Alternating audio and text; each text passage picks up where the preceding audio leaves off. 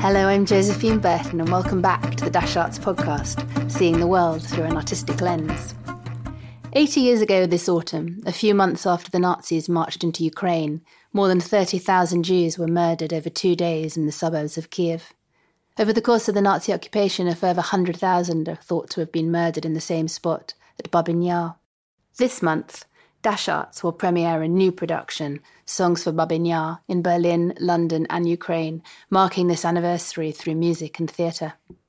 It's been an extraordinary journey for us, and guided by our brilliant podcast producer Rachel Head, we've created a podcast that tells the story of the making of the show, a show which attempts to answer the question of how you honour and remember atrocity in a place where the ghosts still haunt us.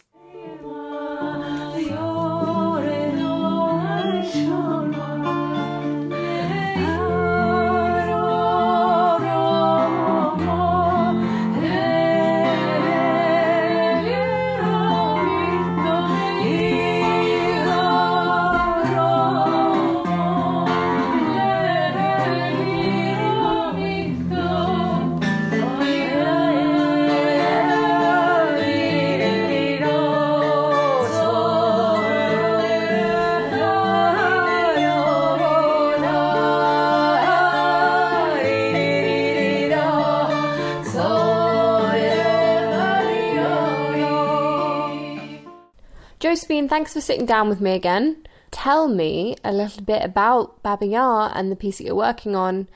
How did it come about? And can I have a little rundown of the show? Yes, of course. So Songs for Babyn Yar is like nothing I've ever done before, I would say. It's I'm working with three extraordinary musicians who all have some theatrical background and training. So they sort of sit, all three of them in their different ways, sit between the worlds of music and theatre. But they're primarily performers who have solo performances, who have bands, who are incredibly sought after across the world and have never worked together as a three before. So I'm very excited about that. And the show that we're creating at its core is a series of phenomenal pieces of music. Some of them are completely new, some of them are reinterpretations of traditional songs, and some of them are kind of well-known music that they're all familiar with. And we are threading these gorgeous songs together into a narrative which will layer through stories and testimony and poetry the experience of what it was to live through the tragedy of Babyn Yar. I mean, the show sounds incredible and I can't wait to see it, but it does sound like it must have been quite a difficult process of finding the people that were right for that show. And I'm actually speaking with Mariana and Sveta and Yuri for the podcast. So I guess I want to ask, how you came to work with them specifically and the process of getting them all together and making the show in a world that, has been quite disrupted over the past couple of years. It was a slow burn of a process, I would say. In 2017, I worked separately with the absolutely brilliant musician Mariana Sadowska, whose process is to sort of archive folk songs and then reinterpret them in her own way. And with Yuri Gergi, who's a much more kind of contemporary electronica DJ, kind of wonderful artist who loves sort of excavating old records and reinterpreting them. I worked separately with the two of them. And Dash Arts spent 5 years working with artists from across the former Soviet Union.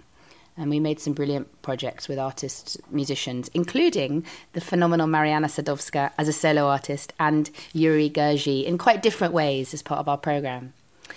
And then we moved into our new season of work in 2018, thinking about what it meant to be European. But I really wanted to hold on to those connections.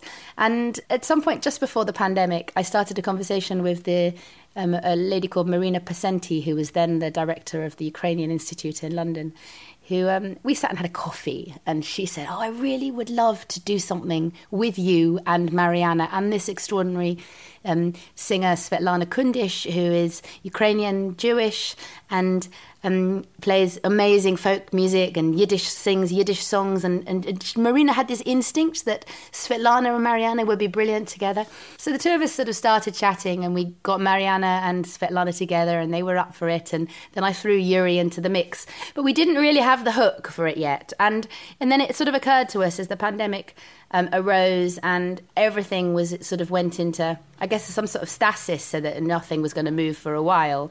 It suddenly occurred to us during that last year that we were on the cusp of the 80th anniversary of the tragedy of Babyn Yar. This September marked the 80th anniversary of the horrific tragedy. And suddenly it all coalesced into an event or a piece of work that would connect with that date and be made by those three artists. So I suppose it was a bit of a journey of conversation between the artists and with Marina, and then the pandemic meant that the delay kind of enabled this kind of extraordinary connection to emerge. So who proposed the idea of Babyn Yar? I guess what I'm asking is why did it feel like something you wanted to make now? Why was that right for Dash Arts now? And were all of the musicians, actors on board with that immediately? There was an immediate, yes, we want to talk about this. We want to engage with this date. It is an important date to talk about.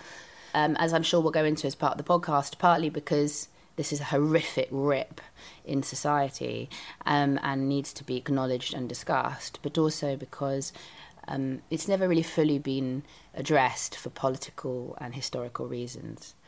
So I think all of the artists absolutely latched onto it as an idea and a concept immediately and with absolute determination.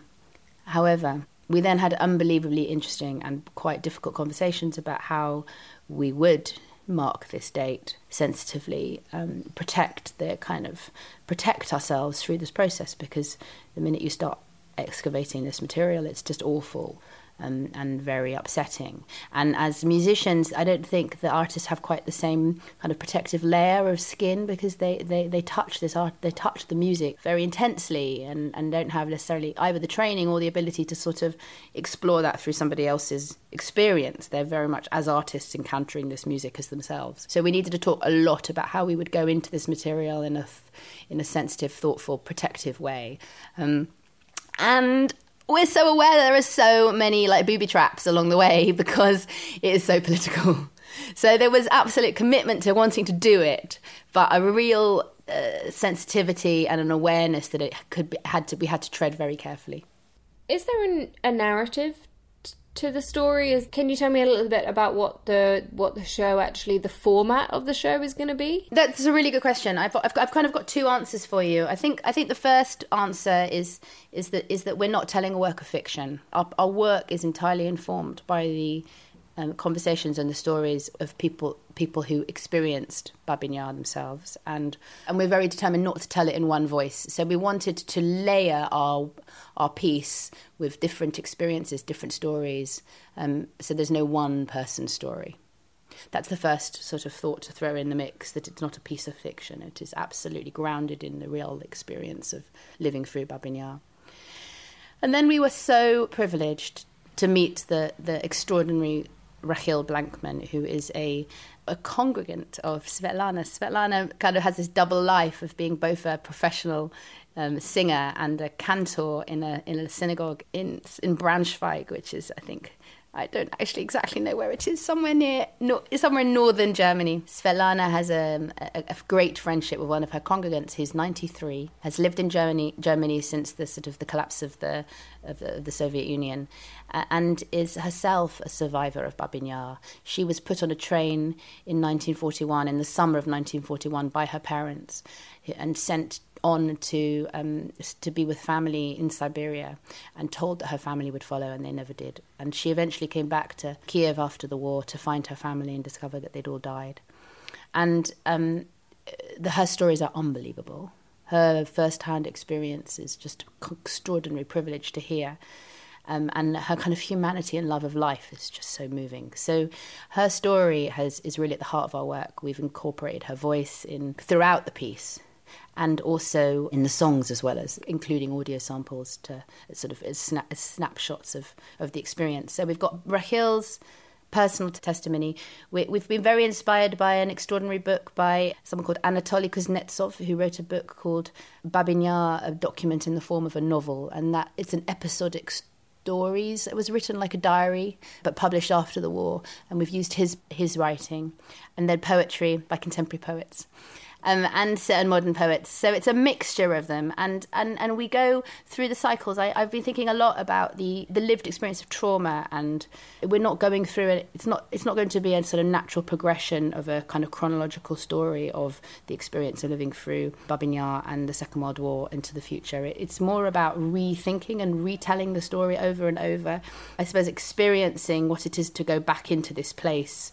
From a kind of, I guess, experience of kind of traumatic experience, but with this unbelievable music and with an attempt to find some peace in that experience at the end. So it's not going to feel hopeless. It's going to feel extremely beautiful and poignant and moving.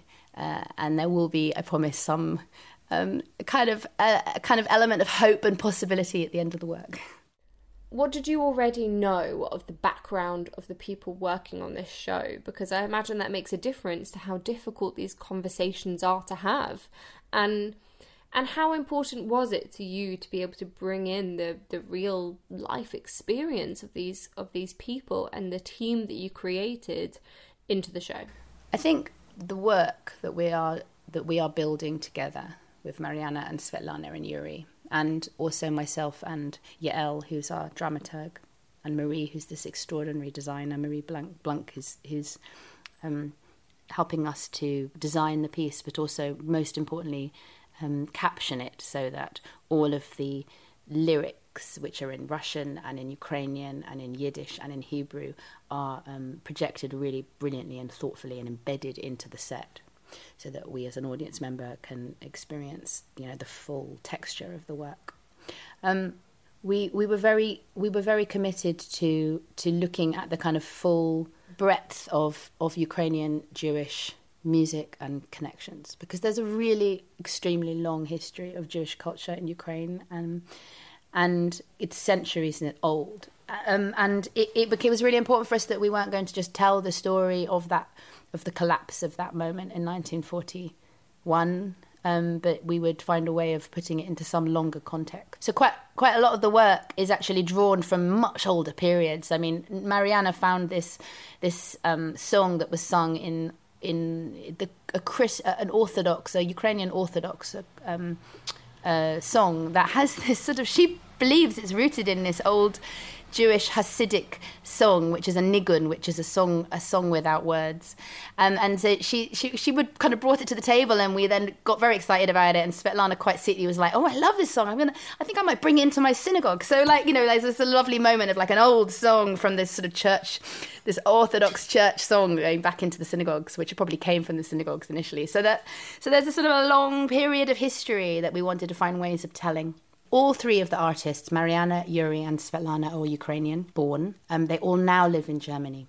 Mariana's Ukrainian Orthodox. Svetlana is Ukrainian Jewish, and she spent a period of time of her life after 91 in Israel before moving to Germany. And Yuri, I'm not 100% sure of Yuri's parentage, but it is a bit mixed. He has Greek in there, and he's Jewish, and he's there's all sorts of mix of his worlds. It was really crucial that we found a way of sort of bringing themselves and their histories to the piece. So Mariana would kind of bring out this Orthodox Christian stuff and these amazing songs of the grandmothers and traditional Ukrainian folk music. Svetlana brought this Yiddish and this old kind of Yiddish Hasidic songs and music of the synagogue and poetry. And Yuri kind of joined in, occasionally bringing a bit of mixture of everything, including some phenomenal old records. What we wanted to do was contextualize that Ukrainian Jewish experience, lived experience through the 20th century. And it is so complicated. And I learned so much. I mean, I myself am Jewish. I have Jewish background, and I'm aware of the complexities and the of what it is to be Jewish in Ukraine. But I had no idea really until I got deeper and deeper into this sort of extraordinary story. So at the beginning of the conversation, when you asked me how it was to experience this with the artists, not only is it very, very difficult to tread this line between talking about collaboration during the Second World War and everyone being complicit in a time of great atrocity. Everyone in some ways is complicit during that experience. But also these sort of tensions exist today. So there is suspicion about how you talk about Babyn Yar in Ukraine today, because quite understandably, because Ukraine's at war with Russia, any mention of anything historical that's got anything to do with the Soviet Union or Russia is just difficult. So we had to sort of say, on one hand, we need to be really sensitive, we need to be really careful, we need to make sure that we're not saying, we're not going out of line and creating a work that is political. And on the other hand, my extraordinary artists are absolutely committed to talking. They really want to talk about some of these issues. They want to talk about some of these stories of being complicit, of the fact that it's a bit murky, the fact that when in a situation when everyone is a victim, victims do difficult things to each other, and victims are driven by different motivations in a time of in a time of tragedy. So the artists both want to go into these dark places and talk about them and acknowledge them, and they're also aware of the sensitivities about it being exploited or being misunderstood. And that comes me on to your initial question, which was, how is it for me? It's a privilege for me to be working with these artists who are talking and thinking about these things, and knowing, and they understand the experience so well. It's lived experience for them. It's not lived experience for me. And I sit slightly on the outside of it, and I'm learning from them. I think the fact that I am Jewish sort of helps me a little bit. It gives me an awareness of how it is to be an outsider, and a sort of an awareness of the sensitivities of treading on this territory, because although I don't know it so intimately, I have thought extensively over the years about the Holocaust, and I think it gives me an understanding personally. What to me is sort of really important is to talk about the context for the work, because we're privileged to have received support from the Ukrainian Institute, which is a kind of cultural institution in Ukraine itself. It's sort of governmental, and they have absolutely supported this piece and supported the ambitions of this piece to tell these stories and to go in with a spirit of openness and honesty, and to try to go deeper into the experience of Babyn Yar. There's no conditions to their funding, which is really brilliant. And given the sensitivities, particularly around the war with Russia, that they're prepared for us to tell these stories, which some of them might be quite difficult. So we have funding from the Ukrainian Institute, and we have funding from the Goethe Institute, which is also brilliant. The artists themselves are German, and the fact that we've got kind of German governmental support through Goethe. Amusingly, the Goethe Institute are paying for the show to go to Kiev, where we're going in December, and the Ukrainian Institute are paying for it to go to Germany and to London. So it's a lovely kind of reciprocal thing. And then we have some funds from some other foundations, including some Jewish foundations in the UK. So it's a proper the kind of partnerships and the collaborations that are coming to sponsor it are as rich and as textured as the work itself.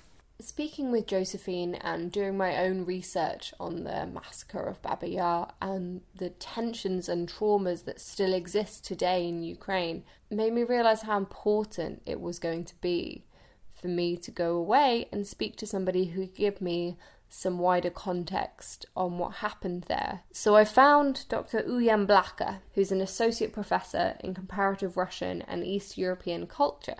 I asked him to give a little bit of context on his work on Babyn Yar, as well as to give us a little bit of context on what happened to try and unpack the tragic history of the site. So I teach culture and literature of Eastern Europe, and I sort of specialise in Ukraine. And specifically in my kind of research, I specialise in questions of cultural memory. So Babyn Yar is one of the things that I've looked at, sort of how it's remembered today, how it's represented, and so on. At the time of World War II, Babyn Yar was kind of on the edge of the city of Kiev. It was one of many sort of ravines, which is quite a characteristic feature of the landscape around Kiev. It sort of sits above the river, the Dnipro River, and there are these kind of deep ravines going down. And Babyn Yar was one of those ravines, and it was sort of on the edge of the city at that time. Now, basically, the site where the massacres happened is kind of a city park, essentially. At the time of World War II, when the Germans invaded the Soviet Union in 1941, they got to Kiev, and they were carrying out the sort of Nazi policy of the Holocaust, essentially. And when they arrived in Kiev, fairly shortly after they arrived, they ordered the Jews of the city to assemble in a certain place and walk from this place in the city towards Babyn Yar. The Jews thought that they were being assembled for deportation to somewhere else, but in fact the plan was to murder them at the edge of the city and bury them in a mass grave. And that's essentially what happened. So that was on at the end of September 1941. In just a couple of days, more than 33,000 Jews in Kiev were murdered at this site on the edge of Kiev by the Nazis. Babyn Yar, as a site of mass killing, was continued to be used throughout the German occupation. It's not known how many people were killed there, how many people are buried there. It's reckoned to be more than 100,000. The largest group of victims are Jews, but the Nazis also murdered others there, such as Roma, mentally ill people from a nearby hospital, Soviet prisoners of war, also Ukrainian nationalists. So there are lots of different groups of people who were murdered there, but it was initially and primarily it was a site of the murder of Jews as part of the Holocaust. It's been a difficult thing to talk about. It is still a difficult thing to talk about. What has been the response of the people? Why do you think it is still such a difficult thing to have a conversation about? Yeah, I mean, the story of kind of talking about Babyn Yar and remembering it is quite a convoluted and complex one. Because after the war, obviously you had the Soviet Union retook its own territory, and it also expanded further westwards, annexing what's today Western Ukraine. And the story of what had happened on these territories, specifically to the Jews, was not spoken about in the Soviet Union. It was essentially a banned topic, because the Soviet narrative of the war was that Nazi Germany invaded the Soviet Union, and the Soviet people collectively stood up and defended their homeland from the Nazi invaders. There was no room within that to talk about the sort of victimhood of specific groups at the hands of the Nazis. So all the victims of the Nazis were, the usual phrase that was used, were peaceful Soviet citizens. And speaking about Jews as a specific group who were targeted by the Nazis was seen as a kind of sort of narrow point of view. It was seen as, it was associated with Zionism. It was associated with a sort of Jewish nationalism, with sort of cosmopolitanism. All of these kind of this sort of Soviet terminology was used about this, and you could get into serious trouble for pursuing the memory of the Holocaust in the Soviet Union. I mean, and also that post-war period was a period when anti-Semitic sentiment on the part of the Soviet authorities was very strong. So you had the persecution and indeed the murder of Jewish intellectuals in the decade after the war and in the years after the war. And so you had the infamous doctors' plot against Stalin and so on. So it wasn't an atmosphere in which the Holocaust could be commemorated in any meaningful way. And that memory was essentially suppressed until the end of the Soviet Union. In the last years of the Soviet Union, it was spoken about to a certain degree. After Stalin, it was, during de-Stalinization, it was also, there was a certain amount of space was created in which the Holocaust could be spoken about, and things could be written about the Holocaust. But it was all very, very cautious. And a monument was built at the site of Babyn Yar in 1976. But again, it did not commemorate the Jewish victims. It commemorated the Soviet victims. And it was only in 1991 that a specifically Jewish memorial was installed at Babyn Yar, and there's this menorah monument which has been there since 1991, and it's still there. That's very recent. Yeah, that's fair. I mean, after the collapse of the Soviet Union, and as soon as when Ukraine became independent, all of these kind of official the sort of official ban on what you could and couldn't say about the past was removed, and people could come and could propose commemorative initiatives of various kind. But what you see after 1991 is that nobody really takes responsibility for the site. So the state is, I mean, for various reasons, the state is not really interested in particularly pursuing this topic. There are lots of reasons. You could say it just wasn't particularly a priority. Ukraine was economically in a very bad situation at this time. They barely had money to build roads, and never mind build monuments. There perhaps wasn't wasn't the kind of political will at that time. You could talk about the Jewish community in Ukraine and Kiev, which was depleted obviously by that time. It had been depleted by the war, but people had been leaving as well. And a lot of Ukraine's Jews left around the time of the collapse of the Soviet Union as well. So you had a sort of smaller community there, which with maybe less clout and less influence, in terms of kind of influencing the sort of commemorative processes in the city.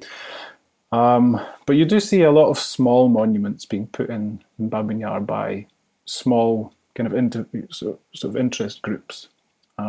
So obviously there's that monument, but there are other monuments which were put up during the 90s and the 2000s, to monument to Ostarbeiters, so that was Ukrainian Soviet citizens who were deported to Germany and sort of used as forced labor. There's a monument to the children of Babyn Yar. There are monuments to Orthodox priests who were killed there. There was a monument to Ukrainian nationalists, and so on. There are actually a couple of dozen of these small monuments all over the site. Because of what had happened after the war as well, it was very difficult to actually sort of identify where these murders had really happened. And it's only really been done in the last couple of years, with any degree of accuracy.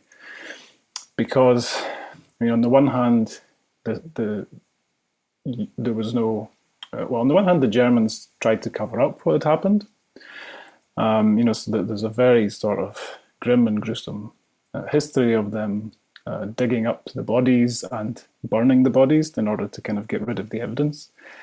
Then in 1961, there was a massive sort of landslide at the site. And this was to do with, I don't remember the exact story, but this was to do with a dam breaking and kind of a mudslide, a very, very large scale mudslide happened at the site, and it kind of filled in the ravine. And also it actually killed lots of people as well. People's houses were caught up in this. And that kind of really, really changed the landscape. And then it was sort of redeveloped as a park. So with all those changes in the landscape, it became very, very difficult to actually, say where things had actually happened, and to sort of, it was, there's this sort of complex process of erasure that happened basically there.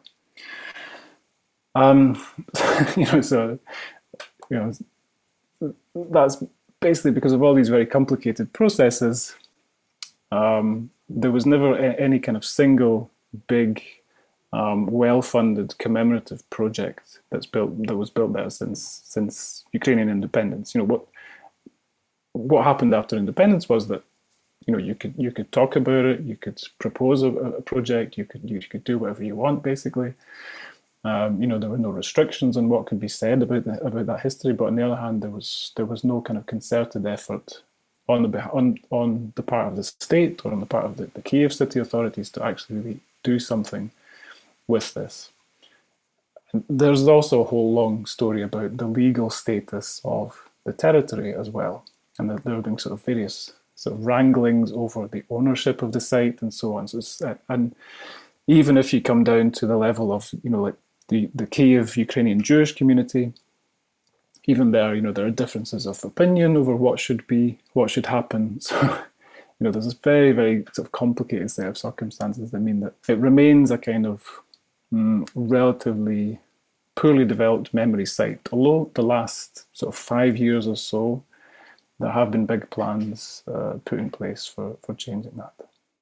This might not be something you can answer or even a particularly pertinent question, but I just wonder, how do you think that the silence around Babyn Yar and the tragedy around Babyn Yar has affected artistic output of generations of people from Kiev? Do we see that pain and that trauma reflected in art and in writing? And yeah, I mean, it's a really interesting question and an interesting story. I mean, the people started to respond to these events during the war itself. There are writers, poets who are responding even in the 1940s. So,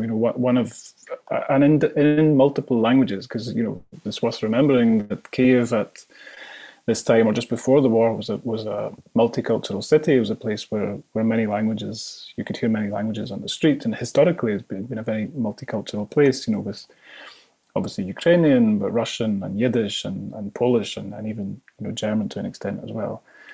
And you see writers in the interwar period in the Soviet Union. You had Soviet literature in Ukrainian, in Russian, and in Yiddish being produced in Kiev. And those writers are writing about Babyn Yar from very, very soon after the events. So one of the most famous is a Ukrainian poet called Mykola Bazhan, who was writing about this already before the war had ended. But there were Russian language writers and Yiddish language writers as well, who were writing about this. And you also have the kind of sort of journalistic or more documentary types of writing. We could talk about Ilya Ehrenburg, for example. We could talk about Vasily Grossman, kind of maybe more generally about the war on the territory of Ukraine. Then, as I said, after the Second World War, the topic becomes something which is something of a taboo. But there are writers locally who are pursuing this even in the 1950s. So another important name here is Viktor Nekrasov, who was a writer from Kiev who wrote sort of in the Soviet press, looking at developments in Germany and Poland and saying, the Holocaust is being commemorated there, and we are not commemorating the Holocaust as it happened in Kiev, in the Soviet Union, Ukraine, and sort of asking, why has this not happened?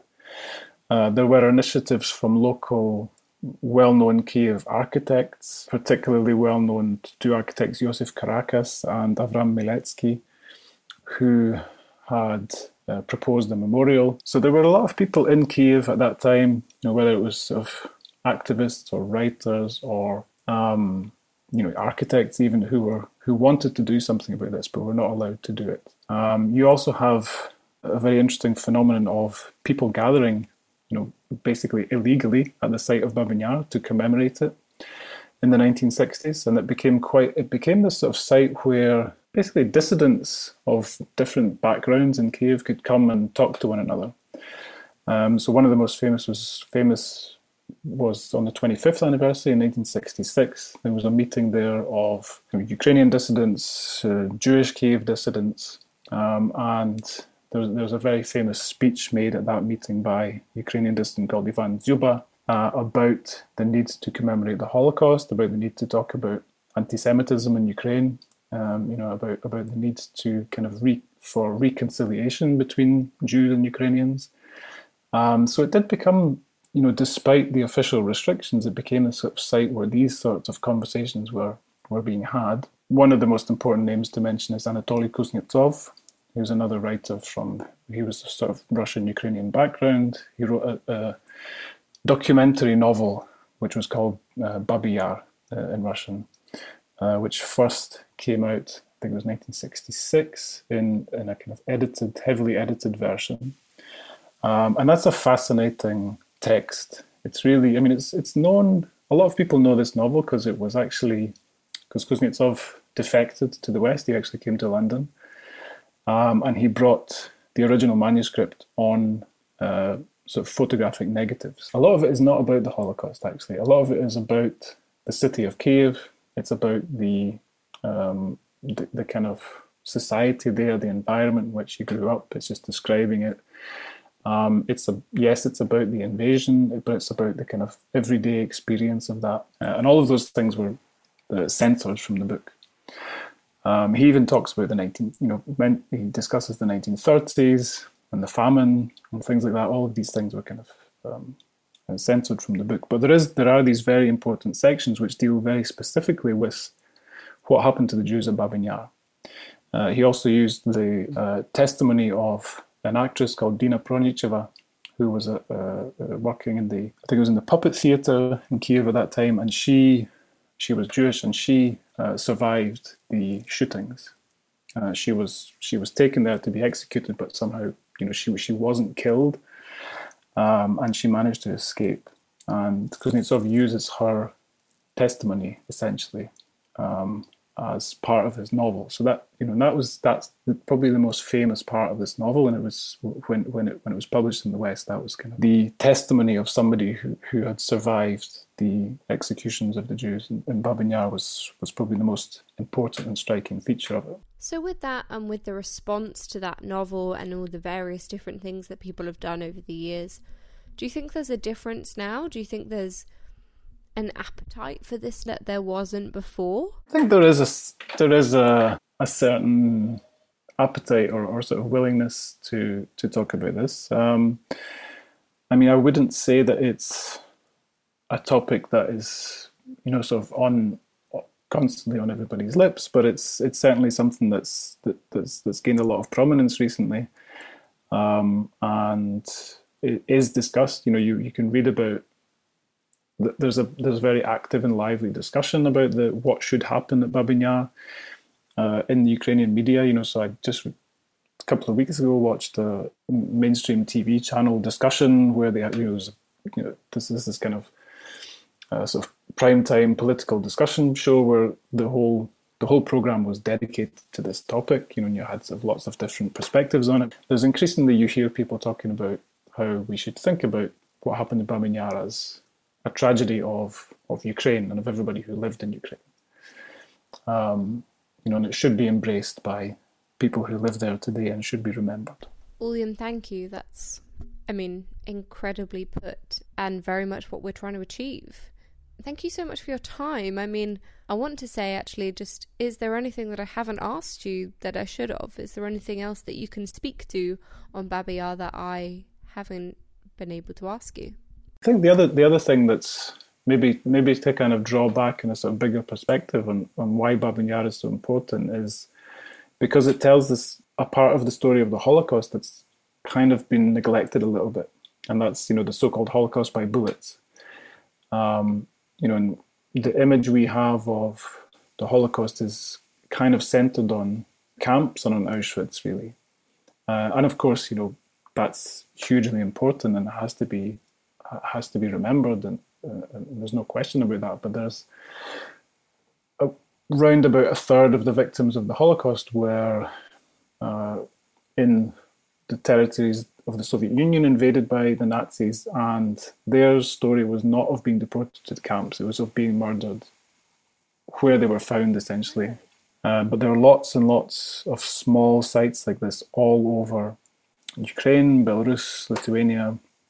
These are the territories which are historically the Pale of Settlement.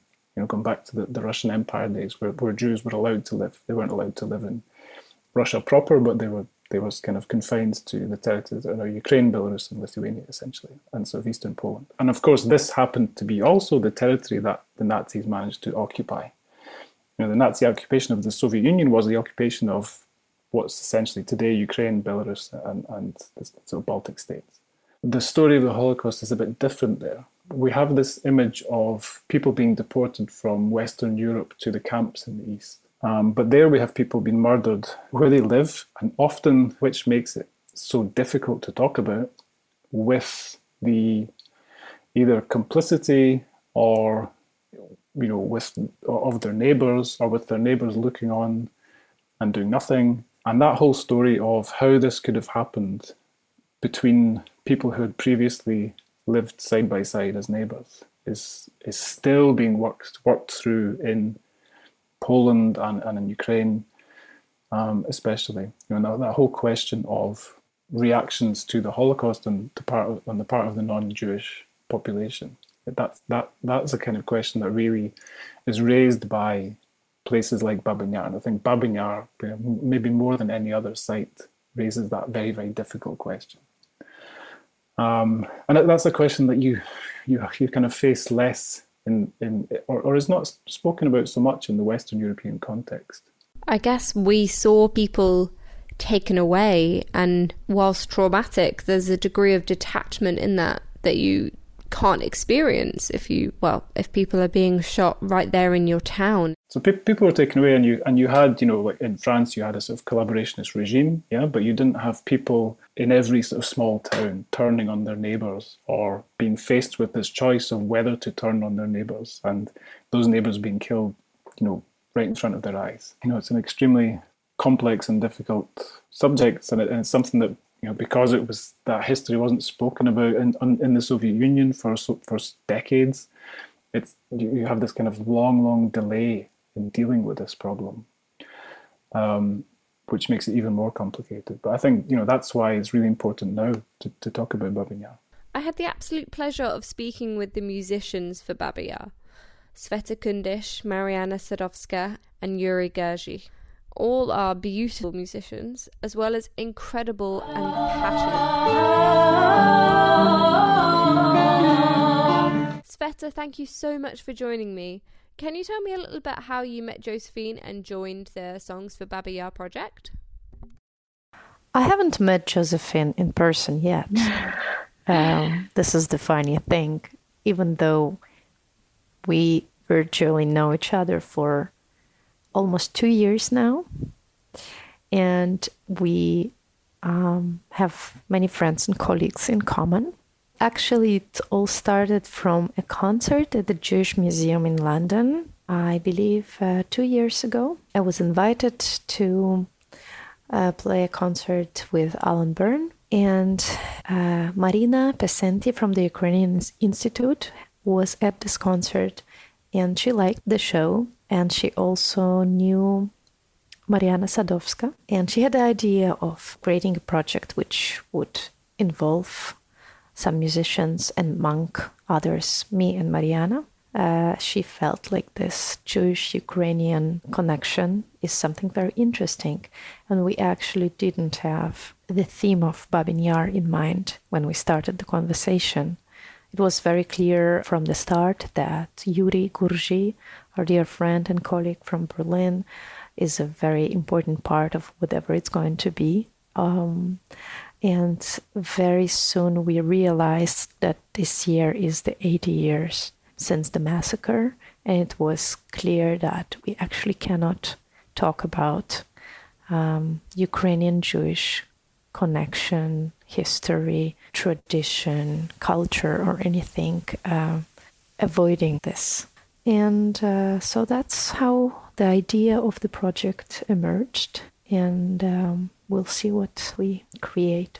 It's still a bit of a mystery. Well, all the best things are, so I have absolute faith. Do you mind if I ask what your background is, Sveta? Where are you from? I was born in Ukraine in 1982. In a Jewish family of an army officer, and spent 13 years of my life in different parts of Ukraine. My family moved from place to place quite a lot, and in 95 we emigrated to Israel. From there, when I was 25, I came to Europe to study music and profession of a Jewish cantor. So I'm doing my little world journey. When Babyn Yar came up as a topic, what were your first thoughts? It felt right, and it felt scary, and it still feels the same way 2 years after we started to talk about the project, because this is a topic which which hurts when you touch it, be it reading a book or a poem or seeing a picture or singing about it from stage. It really hurts, and it touches a very deep, scary place, and it brings questions about human nature. So I am approaching this project, and now we are at the final stage when we're actually creating the show and bringing it on stage with all the fears, but with all the certainty that we have to give it a voice. This particular setting, this particular ensemble, this group of people working on it together. At the same time, a very important moment for me was that I have a very dear friend. She's 94 years old, and she lives in Brunswick in Low Saxony, where the community is located in which I work as a cantor. Her name is Rahil Blankman, and she's a dear person to my heart who lost her entire family in Babi Yar. I met her about 8 years ago. We became very close very quickly. I heard many stories about her life, and among those were the war years, the last days with her family before they perished in Babi Yar. In our synagogue in Braunschweig in Brunswick, we have a tradition during the Yizkor prayer. It's a prayer, part of a service in which you remember people from your family, your friends, people from your community who are not among us anymore. You say special prayers, communal and personal prayers. And we always use some poetry which talks about Babi Yar because of Rahil as a part of the ceremony. So it's already a tradition. It's minhag hamakom, we say in Hebrew, of my community. The voice of Rahil is also part of what we're doing on stage. Her story, her memories, which she shared with us. And it's precious and it's hard. She's a unique person, and I'm very glad that the story of her family and her memories will stay in this piece for many years from now. I mean, it sounds exceptional, and I can't wait to hear it. But if you're able to tell me, what is the sort of narrative of the show? How are you able to incorporate her words into your music? There is a narrative, there is her voice, there are songs, and there are our own thoughts and feelings which we stepping out. It's not like playing a role or anything. What I like about the idea of the show is that we, the three artists on stage, we remain ourselves. We don't pretend to be anybody else. We speak to the audience, be it with our songs or with our words or with the text of the script. There is a lot of room for improvisation in terms of spontaneously speaking to the audience, sharing feelings and thoughts and opinions. This is a very unique structure, and it feels very personal, and it feels very honest, and it feels very true to who we are as artists and as people in 2021. It's the first time I'm a part of a show in this kind of a format. I'm very curious how it will feel, how it will develop, how I will feel on stage. It's very challenging, but it's very, very inspiring. So I am really looking forward to the rehearsals and to meeting my dear colleagues who I love from the bottom of my heart. Mariana Sadowska and Yuri Gurji. They are, in the first place, they're amazing people, and it goes without saying that they are amazing artists, but our personal connection and understanding of the world and of people is very close, very similar, so that creates another level of putting the show together and making music together. It's very special because of this personal connection the three of us, have. It might sound like everything is so wonderful and so, like, everything is kind of pink color. Oh, we love each other. It's going to be tough It's going to be hard. We're going to talk about one of the worst things which ever happened in human history. There is nothing worse than this in the world. So it feels good to be safe emotionally, to do it with people you really love and really trust. Yeah. And I also have to thank Yael and Josephine and everybody who is involved, and you, of course, too, for being very supportive, very understanding. It's a group of good people. Yeah, I understand what you mean. That's actually one of the things that I love about working for Dash. Working with Josephine is like, it's people first, and the story and getting the show second. It's about that support. So along that line, what was it like? What has it been like for you three working with Josephine? But also when you talk about Mariana and Yuri, you sound as close as family. Even though we never worked together before. We had a process of rehearsals, and not even rehearsals. It's like research. We met for 1 week in Berlin in the summer. And we try to figure out and understand in which direction to go musically. And this is also when the interviews and conversations with Rahil took place, first with just me and then with me, Yuri and Mariana all together.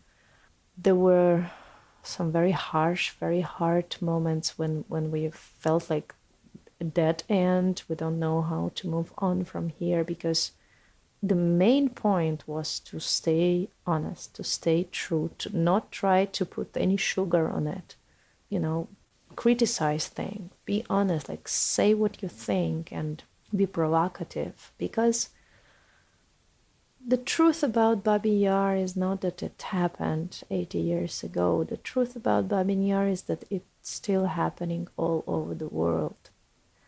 And that's the scariest thing. And this is something which was a lot on our mind while we were working here in Berlin in June. So I think that the openness, the honesty, and the ability to open up and to take risks as people and as artists is something I appreciate very much about working with Yuri and Mariana and Yael and Josephine. It sounds like you guys are putting yourself in quite a vulnerable position there, being yourselves in this show that's so sensitive, I guess.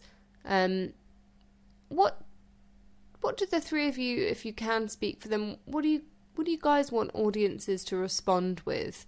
Do you have a particular aim in mind, or not at all? Or do you just, is now just the right time to do a show like this? It's hard to answer your question because everybody is going to react differently and to take different things in mind back home. I mean, already takes courage to come to such a concert, right?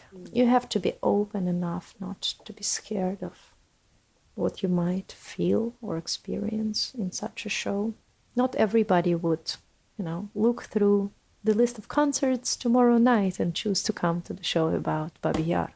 So it takes some courage on the side of the audience to choose to come and to confront all of this. Mariana, it's an absolute joy to speak to you. Thank you so much for taking the time. I know things have been a bit hectic your end. I just want to start by really asking you about how you became involved with the project, but also, how you met Josephine. I know that when I spoke to her, she said you were involved from pretty early on. We didn't yet work before on the project together, but I met Josephine actually a few years ago for the first time when I was performing in Dash Art. And then a few years later, I think Josephine produced another performance, another actually meeting with incredible artist Abraham Brody. And so basically it was for us possibility to come to London, to meet in Dash Art, to rehearse, and then to share our meeting with the audience. Till today, I mostly knew Josephine as a producer and as a person, and I'm very happy and curious and excited now to meet Josephine as a artistic director. And till now, our collaboration is going very intense and very smooth in the same time. Intense because of the subject of Baben Yar, and also intense because I actually right a few minutes ago I thought about our work. It's like long distance relationship, because of COVID we are forced to be in different parts in Cologne, in Berlin, in London, in Kyiv, and I just saw that only true love survive long distance relationship, and I really believe that in this project we all connected with really, really, really, really true love. Sveta told me about having Rahil in the room, but not in the room, in the Zoom room, and that must have been quite odd. That must have been quite an odd way to work, having somebody talk about such deeply personal and traumatic lived experience and pain via the medium of Zoom. Did that feel different to you guys? Yes, it's very interesting. I while preparing to this project, I of course went on my own research and heard many other witness talking and which are available online, or I watched incredible film which was made a few years ago, Spell Your Name, based on survivors' memories. It's always really, it's very not easy to hear their story. In the same time, I think it's incredible value that we have those witnesses and that we have those stories, which in a way they are for me like a protection, like something which so important to have in your life, so to know where is the border and where you never want to come again. So what I want to say it's a big pain and a big blessing in the same time. It's a pain because the stories are unbelievable, and I always feel like, wow, big question, what gave those people the strength to go on? And that was very powerful in Rahil. What Rahil says, she had such incredible power of life and power of joy and love. Maybe when I would say such words, it could sound a little pathetic and little, I don't know, strange. But when Rahil says that we have to trust, we have to look forwards, we have to live, it sounds so healing and so strong and so true. So I really just could say it's a pain and it's a blessing in the same time. From everything I've heard about her, she just sounds like she's got the most incredible spirit, which is amazing. But it still must have been a quite difficult way to work. Can I ask, how was that for you, realising that this was the work now that you guys were going to make together? You realise it's the anniversary, Babi Yar comes up. Was it a difficult decision to make something about this? Or did it feel like the right time? I'm not sure if it's right time. It might be that it's too late, but probably it's the right time. It's incredible for me to work on this project, especially with Sveta Kundish, who is cantoring, and with Yuri, and to have this connection. It's funny almost. We are three of us. We were born in Ukraine. We are now living in Germany, and we represent, I guess, this new generation of people who are very aware of their roots and background, like Ukrainian Jewish background and roots. But in the same time, we are very, we are also aware that we are humans, Europeans. We don't want anymore to be caged in the cage of very narrow nationalistic thinking about ethnicity, or to have strong identity and strong connection to your own roots, and in the same time to be very open and very not caged in this narrow understanding of roots. I live so many years already in the West, in Germany, and I work so much in America, and I always had a feeling that subject of Holocaust is really present here in the Western life. There are a lot of movies and a lot of programs and a lot of thinking, a lot of reflections. But I really realized last years that it's still not so present, or till that time was not so present in Ukrainian. We need to still go through this process. It's very important to be able to look back, to really, for historians, for artists, for intellectuals, for people, for all of us, for youth, young people, to look back, to find as much as possible truth.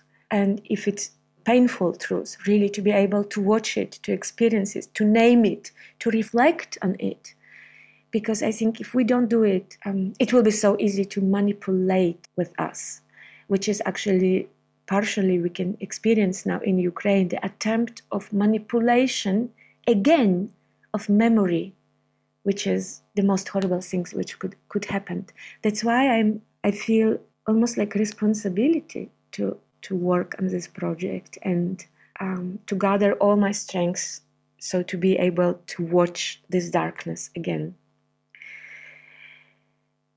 And it's interesting, I was very happy when Svetlana brought a song, Mipneima, and the song really naming exactly this, like, why shall we go down to this darkness, to this abyss? Why should I do this? For me, is now like really the question of the project. Why should I do it personally, me? Yes, I have to do it. So I am able to reflect, I am able to know, and so nobody else will manipulate my reflections. Very beautifully put, far better than I ever could, but I know what you mean. You feel like, why does it have to be you that has to say it? Why can't you watch someone else saying it? But maybe it has to be you because other people aren't able to express themselves in the way that you and the three of you are. And sort of, I guess, along that line, if we're talking about what, about you guys putting yourself out there, I know you're all playing yourselves on stage. I guess I want to ask why. And I want to ask, with that, what do you want audiences to feel about that? How do you want them to connect with it? And what do you want them to take away from the show? Yeah, of course. I think the, big challenge which we have while working on this project is, in one way, how to speak out, how to sing out, and in the same time, how to remain incredibly respectful. For me, it's like how to create requiem, how to create song of memory of these real people whose life was ended such brutally and such too early. It was so beautifully when we were rehearsing in Berlin, and we all felt that in this performance we will have a lot of silence, a lot of impossibility sometimes to express things in concrete words, but in the same time, how music can help us to express those things which are unspeakable. For example, when I observe what is going on now in Ukraine with the memorialization of tragedy in Baben Yar, I really feel that there is a big danger when artistic ego, artistic self-love, I don't know how to say, is bigger than wish and this very respectful need to memory the people. I really feel that it became extremely false and it becomes extremely not respectful. And this is biggest challenge for us, how to avoid it, how to not to do it. And one of the way which we all came is to be very personal, to be very intimate, to be very, like watching yourself in a mirror, to ask the most difficult question yourself, not the others, but just really what I will do, how I would feel, how I would decide.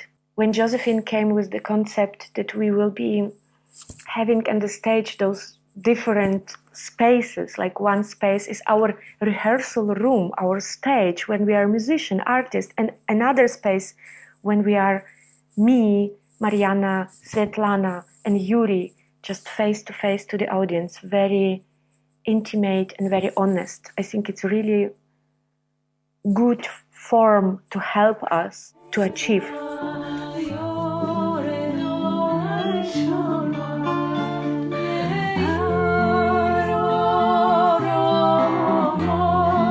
Hi Yuri, thank you for joining me. I know you're dashing in between rehearsals at the moment. I guess I'll jump right in, and I want to ask about why this project specifically appealed to you, and if you could tell me a little bit about your background and the music that you make. I'm Jewish Ukrainian. I was born in Kharkiv, Ukraine in 1975. I left to Germany with my parents and my grandparents in 1995. And I've been doing music ever since. What specifically is your musical specialty? Well, I play a bit of everything, I would say. Mostly guitars and sometimes keyboards. And this is what I'm playing this show. But I also created some music collages or mashups that I produced in my studio in my brother's home. So I'll be a bit of a DJ and guitar player and noisemaker and singer in this. So you joined the project slightly later. How do you know Josephine, or do you know Josephine? I certainly do. Josephine is one of the few people in my life I have an impression I've known for many, many years. We did meet much later, I guess, and since then kept in touch for years, I think. But it's just this feeling of knowing her for half of my life, which I know is not true, but I like it this way. Mariana and Sveta have both said that you guys that you sort of went through this experience together, and now you feel they've both said like family, but can you speak a little to what that was like and what working with them was Absolutely. I both know Mariana and Sveta. I think they haven't really met before the idea of this project came up, but I both knew them separately for years, but we were never as close as we became while working on this. I loved them both. I loved their music and their voices, and I couldn't even imagine that at some point we'll have a chance to work together. So I'm really happy this is happening now.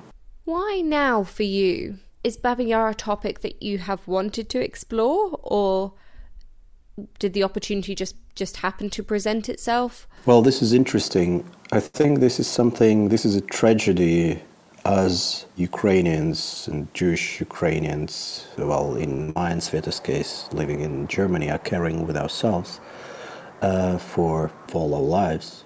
But it's also something I was exploring. So I was somehow in this when Josephine called and asked whether I could imagine joining this project, and I was like, yes, this sounds actually like something I've been already working on, It's still just such a difficult topic and such a tricky thing to talk about, and that's why we should do it, I know, but do you personally have any apprehension about taking this show to Kiev? I think Kiev needs this as much as other places do, or it does, but it's also different because if probably places like London or Berlin, not everyone is aware of what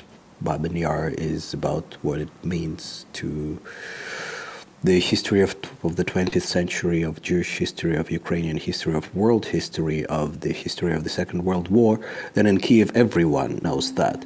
But Baba Yar is a subject of controversy, also recent controversy. It's also, starting from the 60s, this is something that was really polarizing and controversial in many different ways and stays this till now. So I'm looking forward to play our piece in Kiev, sharing our thoughts and perspectives on this.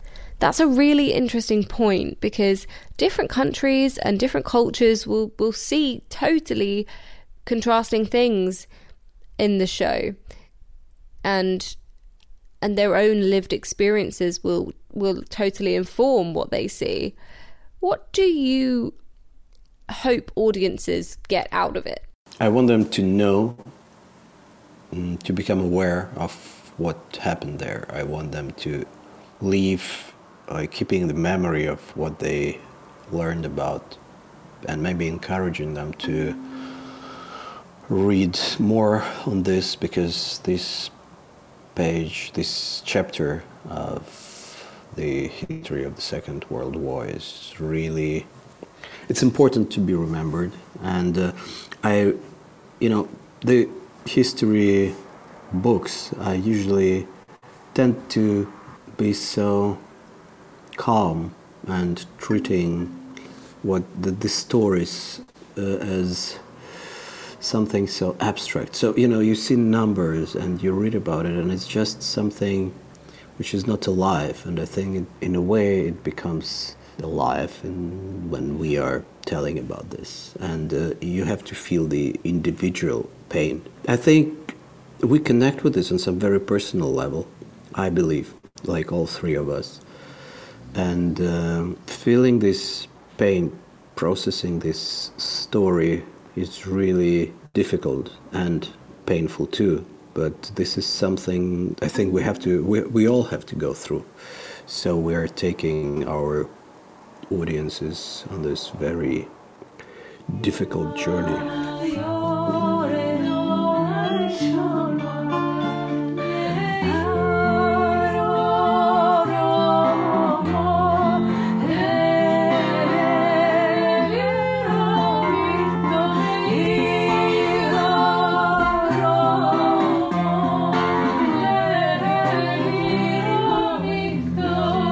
Speaking with Mariana, Svetlana and Yuri felt so inspirational, their courage and the courage of their convictions. I went back to Josephine to talk a little bit about her feelings about bringing the show to Kiev. Mariana and Yuri and Svetlana are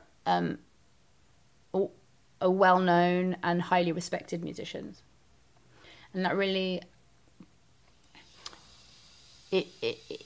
there's an awareness in the Ukrainian communities that anything that they touch will come from a place of integrity and commitment to truth and sensitivity. So I'm not concerned that people being worried about us touching the piece, if that makes sense. Like, I feel like people will trust, the audiences will trust us. Mariana is committed to uncovering and telling some uncomfortable truths about her own experiences with encountering anti-Semitism in her communities. And she feels that it's really important to call it out and do it with love, but call it out and talk about it. And that will be uncomfortable for some people. We have one song in the piece that we're calling Nash Brat, which is Russian for our brother. And the word comes from something that Rachel told us when she said that she'd come back from Siberia with her cousin to try to reclaim some of the house and the furniture from her family. And for her, that was her family's. And a Jewish family had occupied the house post-Second World War. They'd returned as well, and they'd occupied their house and had taken the furniture. And Rahil and her cousin knocked on the door to try and get back into the house, receive some of the furniture. They had nothing. I mean, she said that they had absolutely nothing, nowhere to live, no money whatsoever. And these occupiers refused to let the two girls in. And so Rahil said, you understand, they were our brothers. They were our brothers, and it was sort of code for they were Jews, and they'd been through the war, and they'd experienced it too, and they didn't let us in. They didn't give us a thing. And she said that this Ukrainian neighbour in that block, who had absolutely nothing, gave them a place to stay on their floor. This story is unbelievable. And eventually, Mariel went on to tell us that the one day they'd left the door open and she did go in, and a cousin did see her furniture in the house, and it was all still there, and they managed to get some of the furniture back eventually. And she then said that they just literally burnt the furniture for firewood. I mean, the story is unbelievable. But I think, I suppose it comes back to what I was saying about the victim, the fact that everyone is complicit, and you can't really understand what it is to go through this experience now, today, to have nothing, to be to be faced by such horrendous atrocity and to just fight for survival. And it's in that context that Mariana wants to talk about these experiences, because it's not one person is guilty and one person is the good people. I think we need to just talk about it all. That might be difficult to tell. That story is also difficult in the UK. To tell the story of this Jewish family that didn't look out for the other Jewish family is also difficult. Can you tell me a bit more about the sort of practicalities of making the show? What was the rehearsal process really like? I know you ended up having to do a lot of it on Zoom. I imagine that was because of COVID. COVID helped us to make the piece because it delayed us and enabled us to use the anniversary date as a springboard for this extraordinary work. But it's obviously also impeded our process enormous amounts. I mean, we were meant to do our first week of rehearsals, early R&D on the piece in December last year, in person in Germany, and that didn't happen. We did it on Zoom, all four of us, in our little Zoom boxes, sharing stories and sharing music and traditions and getting to know each other. And then we had another rehearsal week in June in Berlin, and the COVID regulations changed, so I couldn't get in, nor could Yael, who's working on the dramaturgy with me. So the two of us sat in our respective homes watching the three of them in the rehearsal room. And so it's had a bit of a challenging start. I haven't yet spent time with the three of them. In fact, I don't think I've met Svetlana yet in person ever, which is extraordinary to know her and her voice and her so well, and yet not having sort of breathed the same air. But actually, it's really informed the piece, because it was magical to watch the rehearsal happening in the room when I couldn't be there. But the spirit and the sense of collaboration between the three of them who'd never played together was just joyous and wonderful to watch. And despite all of the sadness and the horror and the stories, the kind of chemistry and love between them when they play is just magnetic.